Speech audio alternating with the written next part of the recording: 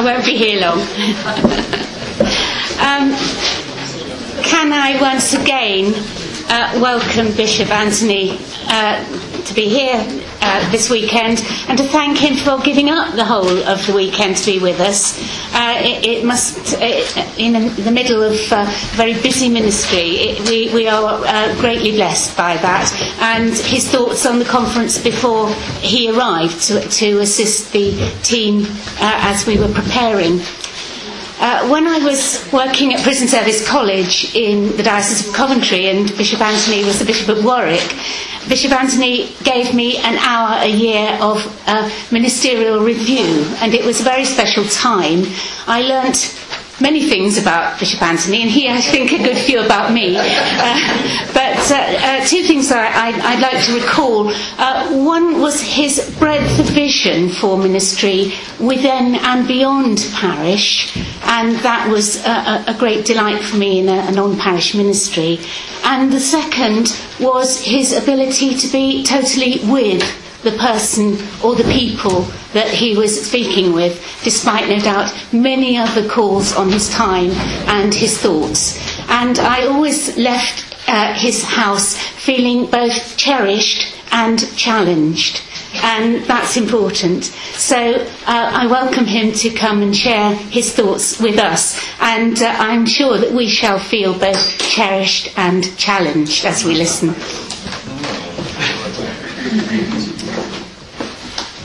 Well, that's very sweet of you. I don't think I dare say anything after that. I think stop when you're ahead. It's yes. Good. Well, that's really kind of you. And it's kind of what you say about giving up time, but it's true of you all, for goodness sake. You're all hugely busy people, and I'm just really grateful for you giving up your time to be here. I valued it a lot, being here, enjoying it a lot, and learnt a good deal. I'm slightly grateful that we've changed rooms, because I don't know whether you remember in the Mulberry room, but the right-hand flip chart had written on the top line, "The Terror of Bishops." So I'm pleased that that's gone. It must be still around somewhere. And whoever wrote it can tell me later what quite was in mind. I'm not sure it was a reference to this session or quite what it was. As you know from the timetable that we've got, this says Session 7, the Episcopal View. Well, Bishop Frank's here, so I'm sure he'll tell me that it's just, there's no such thing, obviously, as the Episcopal View, but I'll try and give you one Episcopal view, though I feel a bit mindful of the story about solicitors. You get two solicitors together and three opinions, so maybe you'll get kind of more than just an Episcopal view as we go on.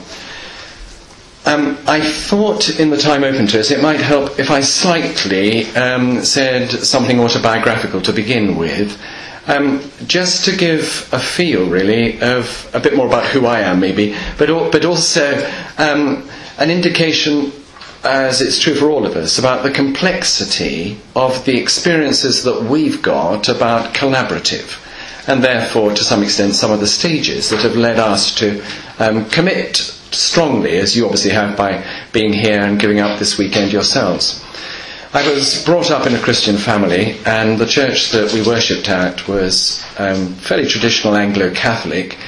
It was a bit the case of Father Knows Best, except in my case it was a case of Grandfather Knows Best, because he was the parish priest. So that was kind of home. I was a biochemist at university. I was ordained in 1972, and served my title in a place called New Addington outside Croydon. Don't know if any of you know it, but its large postal council estate was 30,000 people when I was there. Half the population were under the age of 18, so there was a challenge. I was the fourth curate.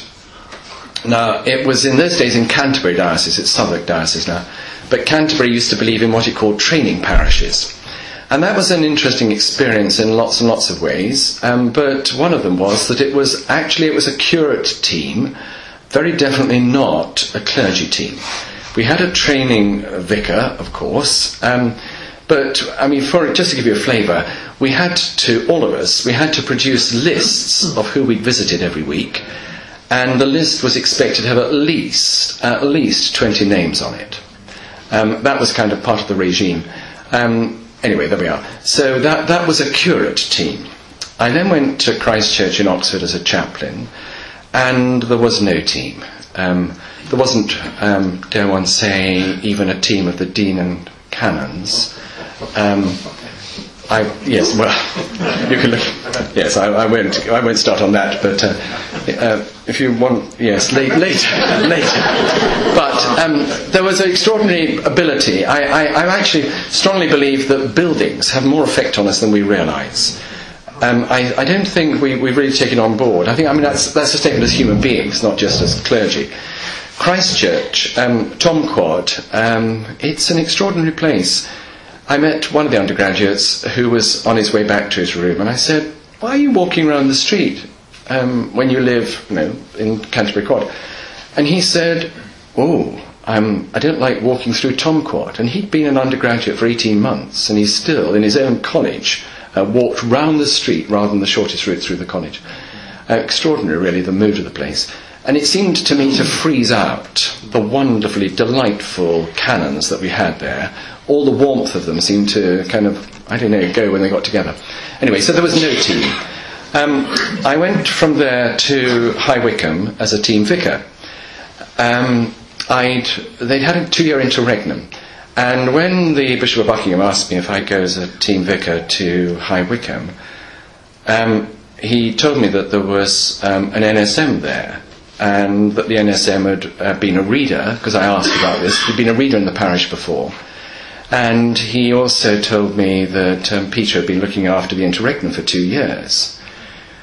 So I said to Bishop Simon, well, I think before we go any further, I'd better meet Peter. Because, as you can well imagine, there are NSMs and NSMs, and there are clergy who, if they've been effectively the vicar for 2 years, the last thing they want's some young upstart from Oxford coming in and being their vicar. And when it was quite clear that when I arrived in the parish, Peter already knew people far better than I would, however many years I stayed there. So the dynamic of these kinds of things. We were shown, those of us who were in your group with earlier. You showed us a picture, didn't you? Which was very much I could identify with, of where the curate was the main blob for those who, in terms of relationships, and that was certainly true of Peter. He knew everybody. So the dynamics of these things vary very hugely, and you need to clearly know what the dynamics are in any team and situation you're in. Peter was full-time working for the Prudential Insurance, and he was great as a colleague and hugely supportive, and he'd run the interregnum by setting up a team, a local ministry team. And what's more, he could get away with something I could never have got away with as a stipendiary priest. Peter would say, I work 5 days a week, I commute to London, I give up my time to work on Sundays, I'm prepared to run this team, we will meet at 7:30 on Saturday mornings. We will meet for an hour and a half, we will have breakfast together, we will stop at 9:30, and then I've got the rest of my day and you've got the rest of your day. And they did. And the local ministry team in St John's, High Wycombe, met at 7:30 every Saturday morning. Every Saturday morning. And Peter said, I'm on the train at 7:30 the other mornings and I'll be there with you. Now, he could get away with that in a way that none of us, I think, as stipendiary clergy could. And it was great. All the people actually in the team, I'm not sure this is good or bad, but it's a statement of fact, ended up either as readers or ordained, all the lay people. And that was part of the measure of the growth, really. And it reveals the point, ministry grows ministry, which is kind of fundamental, I think, for all of us. We also had a clergy team. The whole of High Wycombe was a team ministry in those days. 13 clergy in the team, 80,000 people in High Wycombe that we served. 7 districts, really run as a federation of 7 independent parishes. I went to Amersham, where 20 people was a crowd at the main service when I went there. So it was more a matter of kind of grow a church rather than grow anything else. I'm pleased to say it's a bit bigger when we left. And we got lots of other people who worked in ministry and grew gifts, and that was great. And I was involved as well as Rural Dean and Lay Team and different teams there. Team with treasurers from the deanery, which again I thought was hugely important, getting the treasurers together. Amersham Deanery was, no doubt still is, the wealthiest deanery in Oxford Diocese. When I was there in 1986, we had a parish share of £1 million for the deanery, and quite a lot of the parishes had over £100,000 parish share in those days. And the treasurers, so I just say that because that's kind of another type of team, really. And the treasurers as lay people, I found it really helped getting them together because they negotiated with each other what the parish share would be, and they not kind of 10,000 of one and split it up between the others, and because they all knew each other's situations. So again, it's a different kind of team. I chaired the OLM scheme for the Oxford Diocese. I'll say a bit more about that as we go on. Within the diocese was deeply involved at that stage. I remember going as well to an OLM conference at Gloucester. Must have been back in, I don't know, 94. Some of you may have been at that, I should think, which probably was a precursor to this kind of conference. Coventry, I think I was asked to be Bishop of Warwick because Bishop Simon Barrington Ward wanted OLMs in Coventry Diocese and a greater emphasis on local ministry there. Well, it speaks for itself, doesn't it? Nobody from Coventry Diocese here, so what a lousy job I did then, I think. And then we moved, after 8 years there, to Hereford Diocese. And Hereford, I think, could in many ways describe itself as a local ministry diocese. As you heard from John earlier, it's had that commitment for about 17 years. And I want, therefore, just to say a bit about that, because what does seem to me fundamentally clear, and I think will have come across to us all over this day and a bit already, that if local ministry really is to flourish in dioceses, it can clearly flourish in parishes by a different route, because it can flourish if the parish priest really committed to it. But if it's going to flourish in a diocese, I think it needs sustained diocesan commitment. I think that's been come across quite a lot of times already to us, so I think that's not saying anything surprising to you, but I do stress it because I think it's got to be sustained, and I think it's got to be a diocesan commitment all the way through a diocese, bottom upwards. Kind of bishops at the bottom upwards. I think it's really got to them. They've got to be committed to it. If the leadership of the diocese isn't committed to it, then it's very, very unlikely, actually, that it will really be caught in a diocese. I think it'll be caught in bits, but won't be sustained. And what's more, local ministry has got to be primary. It's got to be for its own sake. It's got to be for good theology, which we all know in terms of every member ministry or however you want to describe it, and the gifts of the whole people of God. It's got to be for good theology, not as a way to something else, like OLM, much that I'm committed to OLM, but that's not why we have local ministry. And again, that's hugely important. I think one of the mistakes, actually, I felt in Oxford Diocese was that OLM is what drove local ministry, and I think that's partly why it doesn't kind of embed really. I think it's quite possible to go by that route, but you've then got to learn to change the focus, I think. Otherwise, I think we're putting the wrong thing first. So it's got to have, I think, the support of the whole bishop's staff, and it's got to have kind of money where its mouth is. It's got to have resources and structures. I learned a long time ago that it works best in parishes, and I believe the same to be true in dioceses, that our budget headings reflect our strategic headings. They so often do not. I mean, you might take that away and look at your own budgets. But I think it's really, really important, even if a budget heading only has £100 in it, if it's a strategic heading, it should be there.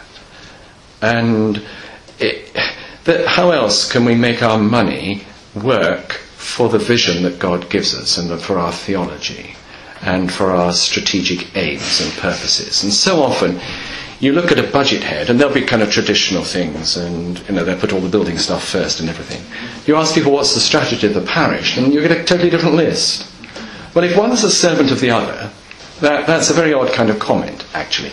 So I think the same is true at a diocesan level in terms of structures and resources, which I therefore would include money. So I think money needs to be on the budget needs to express. If local ministry matters, put it there. And make the budget headings work round what are the strategic aims within the diocese. And local ministry's got to be embedded. It needs, as I say, the affirmation of lay ministers and gifts and the life of the body and all the things we're very used to. I want, just as a slight aside, just to comment that 2 or 3 days ago the Church of England published the average weekly attendance figures for 2010, which you may have seen. They probably didn't occupy a lot of your reading time. They possibly occupy bishops slightly more because it's always a bit kind of revealing when there's a diocesan chart of what's happened in every diocese. Hereford Diocese, I'm pleased to be able to say, is I haven't counted up and I don't quite know, but I know when the figures were produced last year for the 5 years up till then, there were about 16 dioceses where the numbers had grown over the 5 years, which is not the impression you might get from the media. Hereford was one of those, and Hereford figures have grown slightly again this time, and I put that down to local ministry.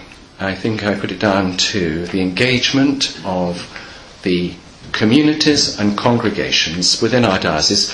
As you heard from John, about half the benefices have local ministry development groups, and it reflects the seriousness with which those communities and congregations engage with their faith, engage with their service of God, engage with their ministry and life.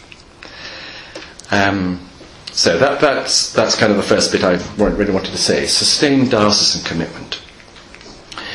Then I think also what's needed is the need to change culture. We probably would all agree to that. We might put it in slightly different ways. But we need to change the cultures within our congregations.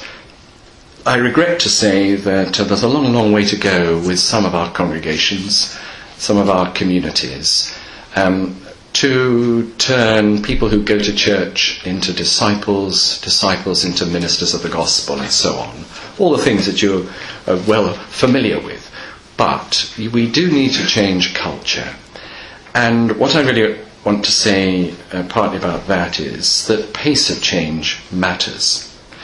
I suppose it brings to mind all those kind of jokes about people saying about how many people does it take to change a light bulb, and the last one says, change? We don't believe in change. But there is a bit that feeling that parishes will put in their parish profile, we want to change, but I tend to think that the subtext is providing afterwards nothing's at all different. That's kind of the Hereford way of change. Oh, sorry, but it's a bit how some people like to feel about it. So we have to kind of work with the culture to move us on and to help that sense, therefore, of change. Which means, I think, that we have to recognise the pace of this. If any of us is foolish enough to think it's going to happen in a year, then, we haven't really understood human beings or our parishes or the Church of England or actually Englishness either, if it comes to that. I think very often we overestimate what we can achieve in 1 year and underestimate what we can achieve in 3 years. I was saying to people earlier, I rather regret that we have 365 days in a year. It'd be much better in a way if we had 1,000, because it would, we naturally think in terms of year terms, and that would give us a more realistic time, very often, to introduce changes. Having been a parish priest all my life until I was made a bishop, I'm also acutely conscious that there are those bishops. Simon Barrington Ward is one of them. He had a kind of 10 good ideas before breakfast every day. Quite a few of which became diocesan initiatives, which was a little exhausting. It was great in a way, but the risk, there's always a risk if there's too many diocesan initiatives. I mean, I learnt that as a parish priest, and I'm very wary as a bishop of having too many. And what's more, I try to make sure that when we do have anything that could at all be interpreted as a diocesan initiative, it's in sympathy with the major thrust and major direction. It may come from a different angle, but it wants to get to the same place, and wants to affirm and build on the other ones, the other bits, and take us in the same direction. And I would suggest the same needs to be true in parishes as well. I don't think it's really any different. And John was describing the 5 strategic aims where we have local ministry first. He was describing the 2015 onwards document, which again builds on the same sorts of things. Before that, we had a focus on worship, which again pulled in a similar direction. We've strengthened the sense of spirituality. And when we had a residential meeting of the Bishops' Council about 15 months ago, I was at one level I was hugely gratified, because they were kind of playing back. I'd been in the diocese a bit over 6.5 years, I think, by then. They were playing back the things I'd been saying for 6.5 years, really, which is always quite gratifying in one way, but also it made me smile, because it was exactly the same 2 initiatives they came up with that parishes had come up with 30 years ago. Not at all earth-shattering, but totally fundamental to what we're about. Deepen our personal relationship with Jesus Christ. Can't fault that. Grow in confidence to live and express it. Can't fault that. Now, I mean, but isn't it great that a Bishop's Council can say that these are the 2 things that we're on about as a diocese, and come up with a totally kind of spiritual and mission agenda. And again, it's of a piece with the same kinds of things. It means that the initiatives and the bits that we do announce and that we do something about push us, hopefully, in the same direction, and help this continuing process of needing to change culture. Helping people to grow in confidence, to live and express their faith. That's one of the things I go around saying all the time, because it's just where we are. We need to. If we don't speak up for Christ, if we don't speak up for the Christian faith, it's more and more and more clear. In a way, I want to say almost thank God, but it is more and more clear that nobody else will. I mean, I wish they would, but because it makes it clearer, it actually makes the imperative for us all the greater, which in a sense actually is helpful. But, I mean, maybe for sad reasons we've got there within our Englishness. So it takes time to change the culture, and we need the opportunities as well, which is why interregnum matters so much. You heard John saying earlier that one of the jobs that he has is when there's an interregnum, the first informal stage we have is that the Archdeacon goes and has a meeting with all the church wardens. It's followed up by John plus another person, because work collaboratively, not just John on his own or somebody else on their own, but 2 people go in to work with the congregations on their perception of where God's taking them. What are their needs? Where's God leading them? What's next? For them as the people of God, before you get on to ask what about the next parish priest. And the sense, therefore, of an opportunity to change culture. It's an opportunity. There are not many opportunities like that within the life of congregations, but that is a key one.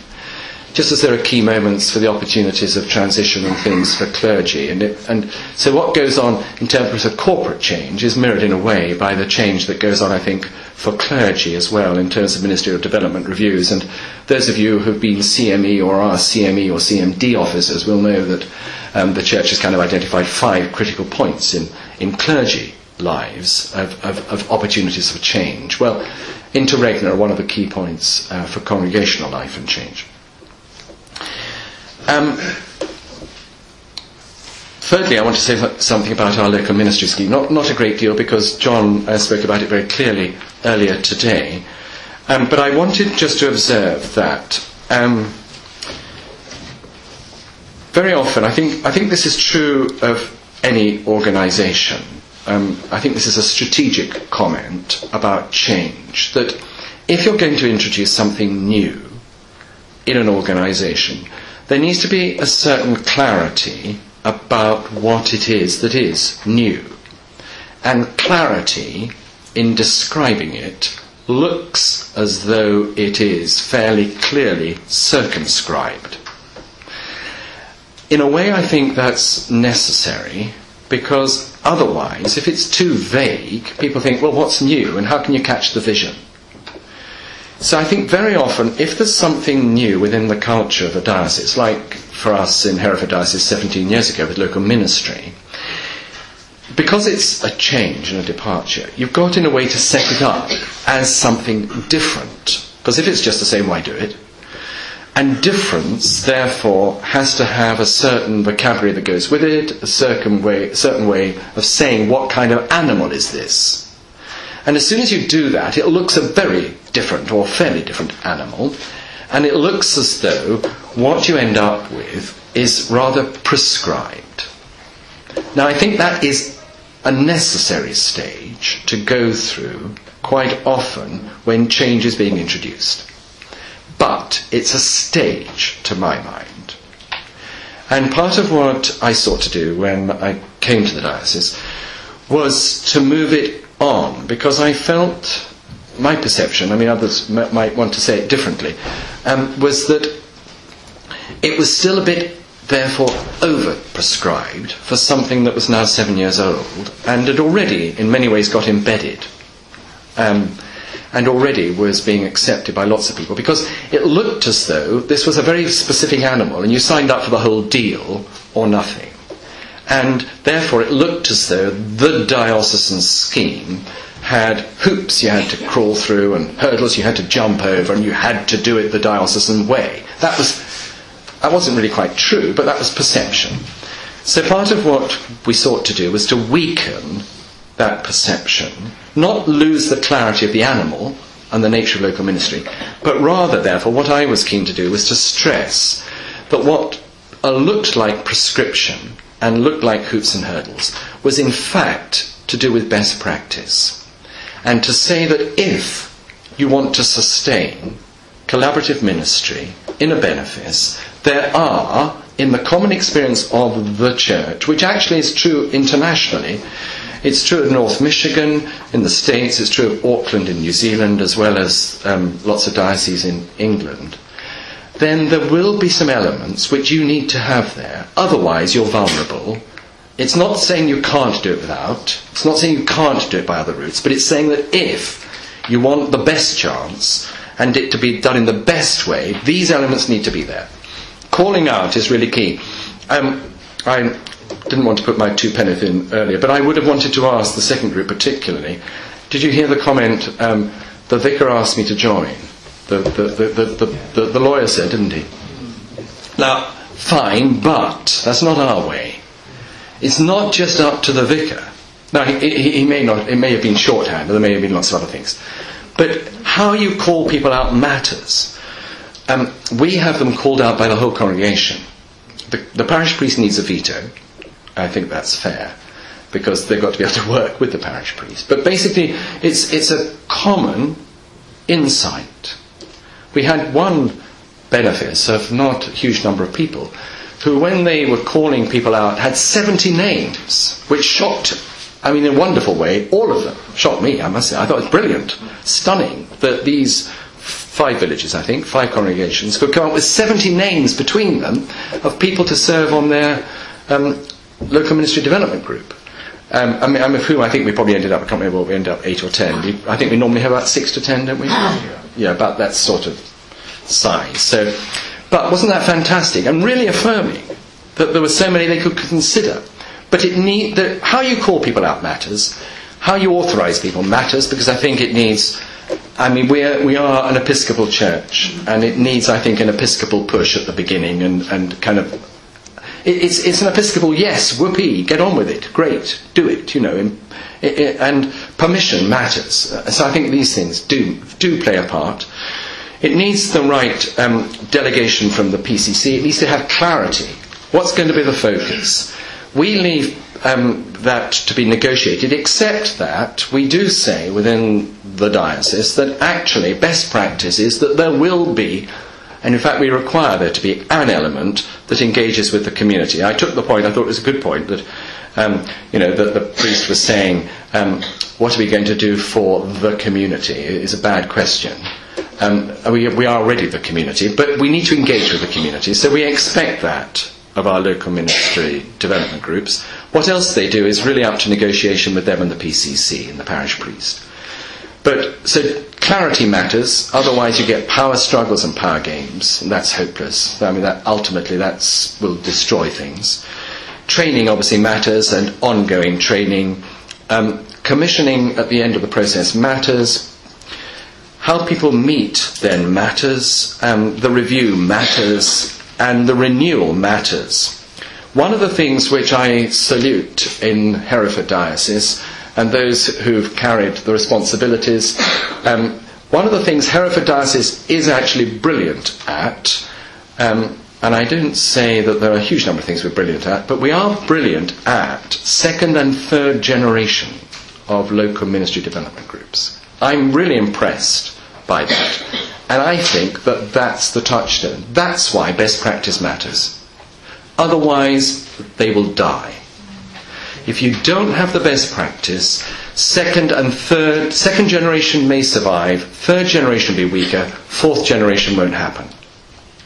It needs to have embedded from the beginning, I think, the right elements if it's going to live on and not just be a 9-day wonder or the last bishop's whim. I mean, it's John's the third local ministry officer in the diocese. Now, somebody was saying earlier that the personnel and the changes matter. They do. But if it's embedded, if this is not just one person's good idea, then actually continuity will be there when personnel changes, whether it's the bishop or the local ministry officer or whoever. But only, I think, only is perhaps a bit extreme, but it will have its best chance if best practice is followed.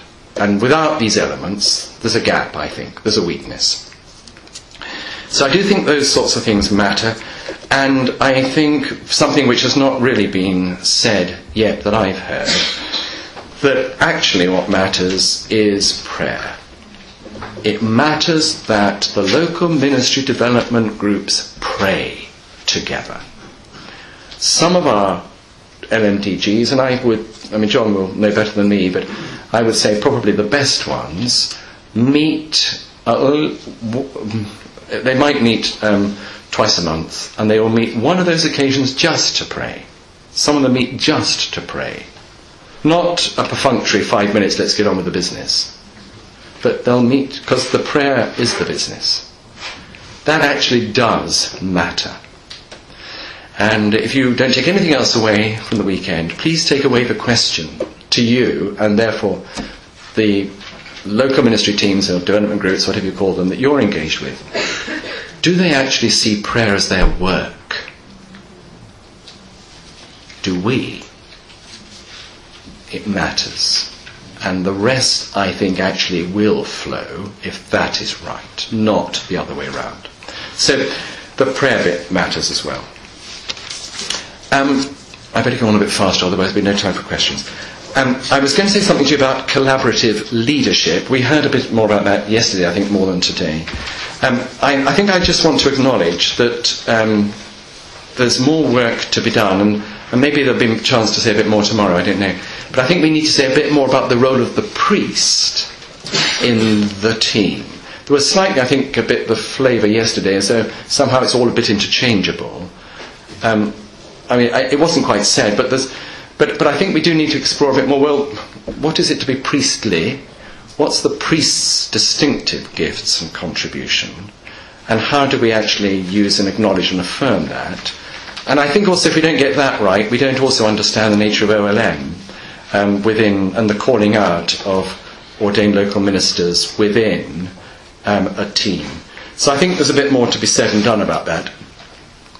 Collaborative needs not just to be with parishes and benefices. My view would be, this Episcopal view, that collaborative, I don't say it's got to start with the bishop, but it's got to include the bishop. I think it would look jolly odd in our diocese if people thought that I was going around saying they should all have local ministry development groups. And if they knew I was kind of a Prince Bishop, hierarchical and directive, well, I leave you to guess which bits might be true, but it does actually matter, I think, in terms of how, therefore, the bishop's staff functions. It matters how the bishop's council functioned. One of the things I did in our diocese was change the nature of the bishop's council. I don't lightly kind of change structures and things, but when I feel they're inhibiting in some way, then I do. Otherwise, you kind of put attention in and you end up navel-gazing if you're not careful. But I don't mean to tell tales out of school, which I'm about to do really, but there was a bit of the feeling, I think, that firstly, the Bishop's Council was far too big. I mean, 35 people or something attended. Secondly, the sector ministers dominated. And the consequence of that was that all the lay members felt completely disempowered. And most, I don't know, but I would have thought 90% of the speaking was done by the clergy or the support ministers, and possibly 5 or 10% by the lay members, which, in my book, is pretty dysfunctional if you want a group to really work well together. We've ended up with 20 people. I kicked all the sector ministers off unless they were elected. And that had a great releasing effect for the lay people who, I think if you sat round with our Bishop's Council, you wouldn't necessarily know, apart from maybe the way they were dressed, who was lay and who was ordained in terms of contributions. And it's meant that I think we've worked better. But I'm just giving you that as an example, because if we speak collaborative for parishes and benefices and don't live it elsewhere, then, how can it be embedded and how can that actually benefit the work of the diocese as a whole? And also, I'll give you another slight symbolic example. I spoke to our dean of the cathedral because I wanted to do something really radical that went against the cathedral statutes. The cathedral statutes, you won't, there's no reason why you need to know what I'm about to say, but they do specify the order of processions. Now, this will be a surprise to you. But they do. They tell in the statutes for diocesan services who is to walk in what sequence. As you know, in the Church of England, it's rude to say after you, because the bishop comes last. So it's always the further you get back in the procession, the more senior you are in the diocese. So to say after you is anyway. What's at issue is we have a suffragan bishop in the diocese, Bishop of Ludlow, who's also in our case the Archdeacon of Ludlow. What's at issue is that the Bishop of Ludlow is meant to walk in procession before the Dean in diocesan services. Now, also, by tradition, suffragan bishops, if the diocesan bishop is there, do not carry their pastoral staff. Because there's only one bishop as such, and he carries a crozier. Now, at one level you may laugh at this and think this is all very trivial. And in a way it is, but I just tell you it because it's symbolic. What happens in our diocese is that the Bishop of Ludlow, when he and I are at the same service, both carry our pastoral staffs and walk in together at the back of the procession, which, as I say, breaks the cathedral statutes. But the point is that it's symbolic. And I think little things matter. At one level, trivial. But at another level, not so trivial. Because what's the point of our ceremonies if they don't express our theology? What's the point of our ceremonies if actually they're stating something that's quite different from what we're stating the rest of the time? I mean, things have got to be consistent, it seems to me. So that's why I just tell you that at one level, trivial, but actually symbolic, it seems to me, of how we work. Now, I'll bet you most people in the diocese wouldn't even notice that there's anything any different. But Alistair and I know, and a few other people know, and you know now. But, I mean, it does, I don't know whether anybody ever talks about it in the diocese, but these things actually matter about how Alistair and I know we work, and how we work together, and how we want to make a statement that where one of us is, there is Episcopacy. And when we're both there, we work together. Because, how else can we be collaborative? So I would just say, collaborative leadership's got to be consistent, and it's got to be through an organisation, and through a diocese, I think, if it's going to ring true and be caught by other people and change the culture. Otherwise you end up, as a bishop, saying, do as I say, not as I do. And, where does that get you? I mean, if we believe it, we believe it. And if it's true for others, it's true for me. And it's true for how God wants us to work at every level. I just make another bit of comment about the collaborative, that when John showed you the diagram about structures and things, I just really wanted to stress that inevitably when you show structures in diagrammatic form, it looks a bit hierarchical. There's this department and this board and that board. And I wanted just to stress that actually what we also pay attention to is what I tend to describe in loose, just a shorthand, is the horizontal linkage that goes on. It's really, really important that people don't work in silos. And I mean, that's borne witness that Esther's here, and Caroline's here, and Rob's here, and John's here, who all of them, well, John and Caroline are in the same board, Esther's in a different board. They actually work in the same building, but I'm just simply giving it as an example of kind of horizontal working and linkage, and the fact that while we have a local ministry officer and we have a board for ministry and training, that actually we also make sure that it cuts across the other areas as much as we possibly can. And that's not the only way. With the meetings of the officers, with the meetings of the boards, with the meetings that take place informally, and so on. I mean, we have a number of different ways of trying to make sure that these things happen.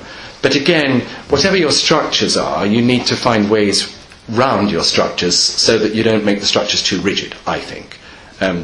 Sitting where I do, it's really important, because otherwise, as I say, you end up with silo mentality, and we're very good at human beings at doing that. We don't need any encouragement with that whatsoever, quite the opposite.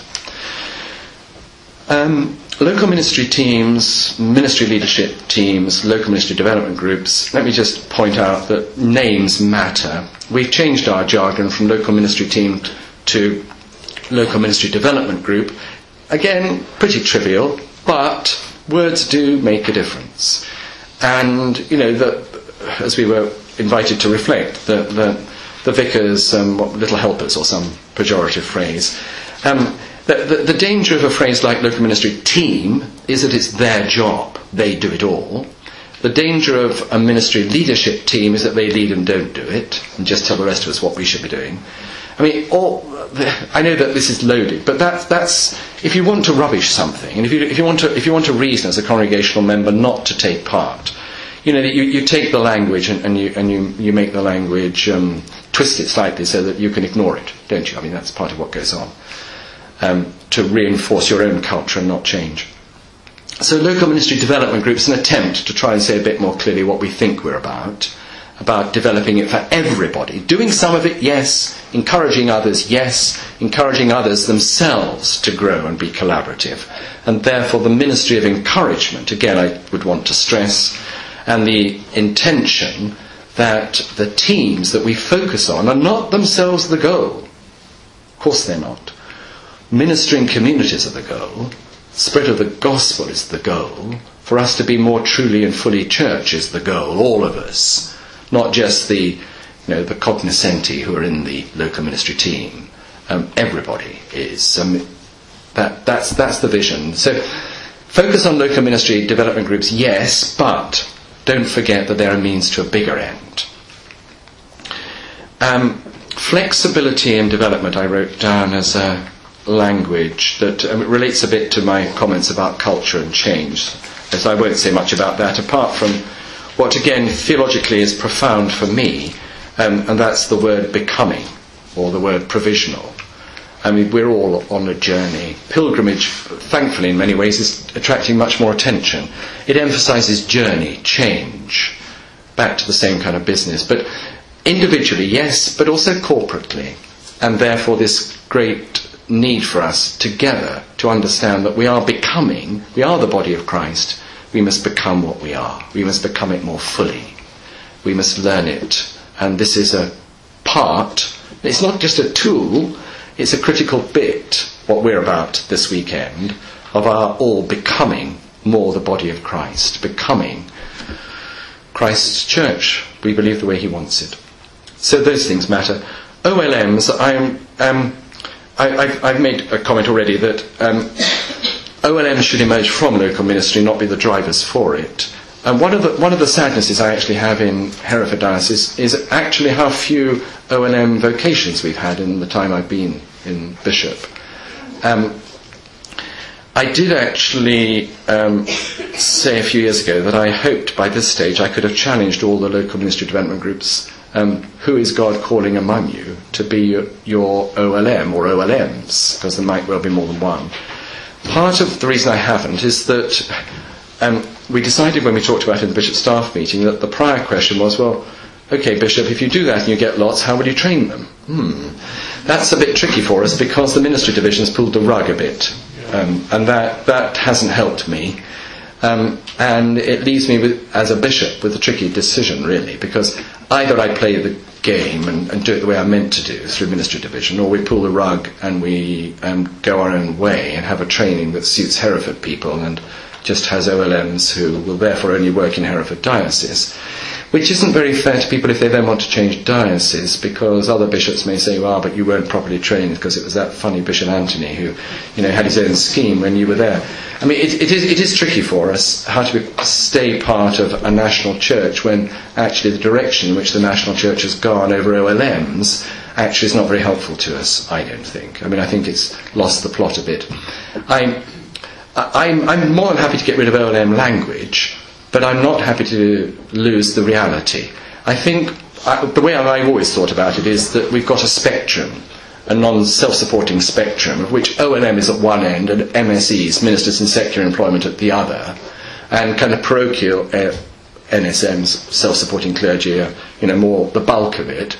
But OLM is a genuine part and a genuine way of being a self-supporting minister and priest, and it's a bit different. The emphasis is a bit different, and I won't say more because of the time. The last bit I'd just say, I was at the Rural Affairs Group for the Church of England on Wednesday, and we looked at the Arthur Rank report that they'd commissioned and produced about reactions to rural ministry. I was really disappointed. Jill Hopkinson was there, so I said it to her, so I'm not saying something to you, I'm not saying elsewhere. I was really disappointed how little emphasis there was about local ministry in that report, for example. And I am also disappointed at times when ministry division doesn't emphasise it more. And I think in our rural thinking we need... I'm not saying it's the only way of being church in rural areas, far from it. But I am saying it's a really important way of being church in rural areas, and I think therefore we ought very often with our rural language about church be a bit more ready to stress. So if there's work done which about the rural life and ministry which hardly gets a mention of local ministry at all, I think that's slightly sold the pass. And however much... Jill's answer is, well, we surveyed lots of people, we had 350 responses, and this is a statement of the responses. Well, fair game. But in that case, maybe the methodology was wrong if they were going to be dependent upon those 350 responses. Or maybe the rest of us in this room and everybody else should have replied as well. But, so maybe we've got ourselves to blame, or I've got myself to blame. But, I just think the connections of local ministry and rural are especially strong. I'm not at all meaning you to hear that I'm saying local ministry is only rural. I'm not. It's urban and suburban and inner city as well. But it's also particularly important for us in rural communities. And I've spoken for too long. But, thank you.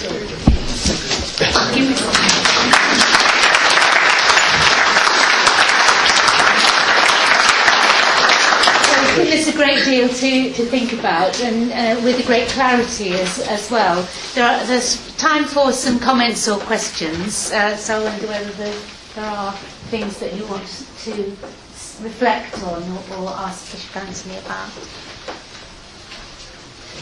Bishop, having said you broke all the rules by walking in with the Bishop of London, how would you reckon that parish priests or OLMs and OLMs should should conduct themselves in ordinary worship to express their solidarity. Common life together. Well, I think processions, again, as I say, I think they are symbolic. I think there's quite a lot of opportunity for clergy to walk in together as a group, on occasions to maybe all robe and walk in together. I'm actually, I'm rather more in favour of concelebrations. I know that for some of you that will never have been in your theology, and for those for whom it was, it's passé. But it's not with me, because I still think it says something that's important. As bishop, when I go to some parishes, then I ask the priest if they want to concelebrate with me. And a few do, because again, part of what we're saying is that we together express the priesthood of Christ. So I think things like that are more worthy of exploration. I think what really matters is within parishes. I mean, people see how you work. They know what goes on. They'll know if you sing from the same sheet and say the same thing and have clearly talked over the ideas. I think those are the things that really matter. That people understand one another, spend time with one another, trust one another, have caught the same vision, and will speak of the same thing. And also that they can see that these are right. It's not just that it's always the vicar's or the rector's or the bishop's idea that wins, as it were, but the idea may come from somebody totally different and needs to. So again, I think what people see about the functioning, what they see about the practice, what they see about what the dynamic of how it goes on when you're together, for example, in a PCC meeting and the sort of situation you describe. Whether they see people put down or affirmed, listened to, whether their ideas are taken up, or whatever. I mean, these are things that really signal whether people are collaborative and are working together. Does that help a bit? Or expressing their solidarity with the priesthood of all believers? Absolutely, with everybody else as well. Liturgy. Of course. Within liturgy. Within the liturgy. Are you asking me a bit more of how that could be done, or how else that could be done? Well, I mean, I think it's obviously really important that the contributions that people make within the leading of the liturgy itself are enriched by the whole congregation and not just by the clergy, if that's what you mean. So again, these things, I mean, the tradition I was brought up in is it was the priest that read the gospel rather than anybody else. Now there are not many churches that would do that anymore, and that again seems to be part of the reality that expresses that we're all there as part of the priesthood of all believers, but we're all there as part, therefore, of the life of the church, and ministries are involved in the leading of worship just as they are in the areas of diversity. I think there's something else you're asking, really, but I'm not sure which bit it is. It's the whole congregation who celebrate the Eucharist, not just the... Of course. Well, it's Christ who celebrates the Eucharist, I think. I think it's Christ who invites all of us. And we have priests because it's the character of God's church to be priestly.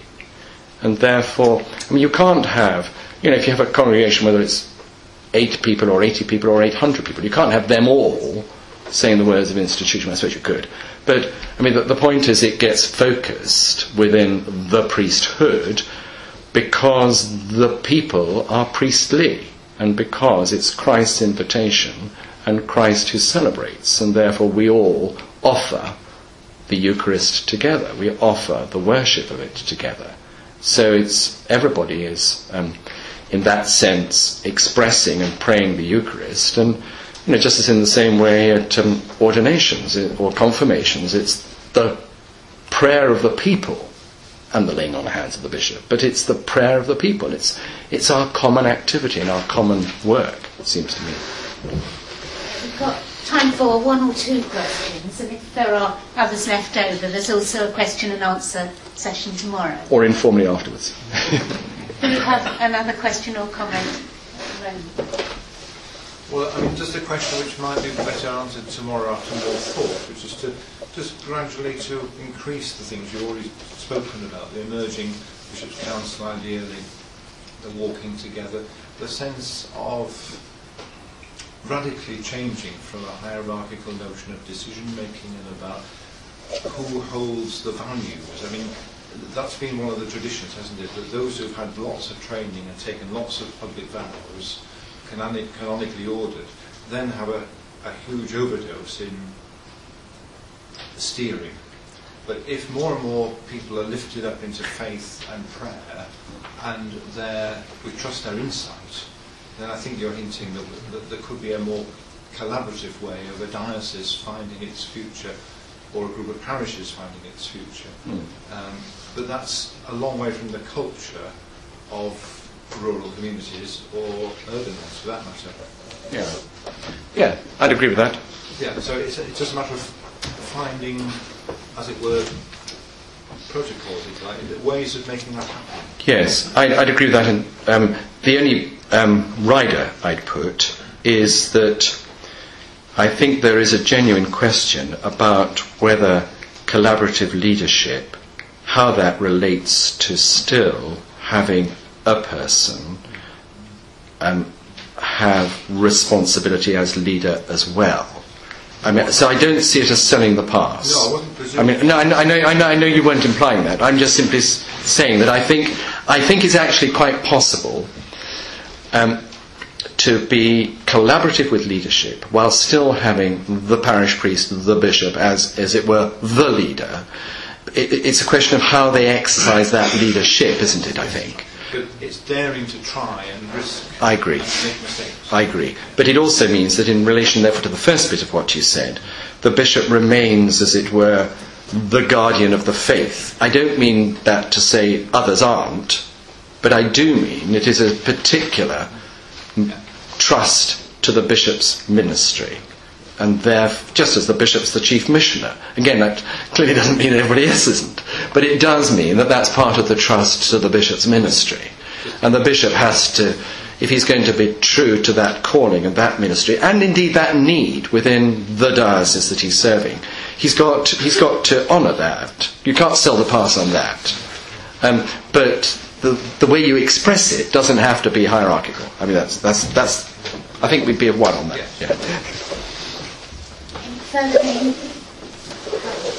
Looking this week at the draft NSM licence, it says that the NSM works under the direction of the incumbent. And I'm just wondering about your view on the word direction. Yes, well, you could ask my view about quite lots of bits of canon law, especially. I'm always rather apologetic when I go to license, for example, a house of duty priest or a self-supporting priest, and I have to read a license which says assistant priest. And I'm usually publicly apologetic, and I usually explain to the congregation what you're about to hear will say assistant priest. In reality, I encourage the self-supporting clergy, when they've been ordained 3 or 4 years, to be called associate ministers. And I sometimes go to the parish to celebrate that. As it were, if you like, they're passing out from their training stage into colleagueship. And I will say to people, well, you have to remember that the licence is a legal document, and legally the Church of England only recognises either priests in charge, vicars, rectors, incumbents, or assistant curates. And if depends what mood I'm in, I may explain that actually the incumbents are the curates, because they have cure of souls, which is a language we've lost. But, we talk of curates as being curates. Well, actually, they're assistant curates. And again, it's worth sometimes reflecting on that. And it's to do with health, isn't it? I mean, it's to do with wholeness, and therefore holiness of life, the cure, the care for the souls. And it's the care for the souls of the whole community, not just you lot in the church. So, I mean, occasionally they get a bit more from me, but I just think, okay. So we have canon law, and we keep the legalities, but we explain that where canon law is always playing catch up, isn't it? I mean, I phone the registrar sometimes and say, look, I'd like to do X. You can find me a way that I can do so legally. I mean, I think that's the lawyer's job, really. And if they say you really can't, then maybe I do have to change and think of something else. But I mean, it's that way round. I mean, so let's not get too fussed by it, I would say. Bishop Anthony, you've spoken to us with great clarity about clarity and the challenge of making the structures and the words and the liturgy model what we aspire to do for Christ. Thank you for that. Thank you for that challenge and for the cherishing of continuing to be here and agreeing to accompany us through the rest of the weekend. Thank you very much.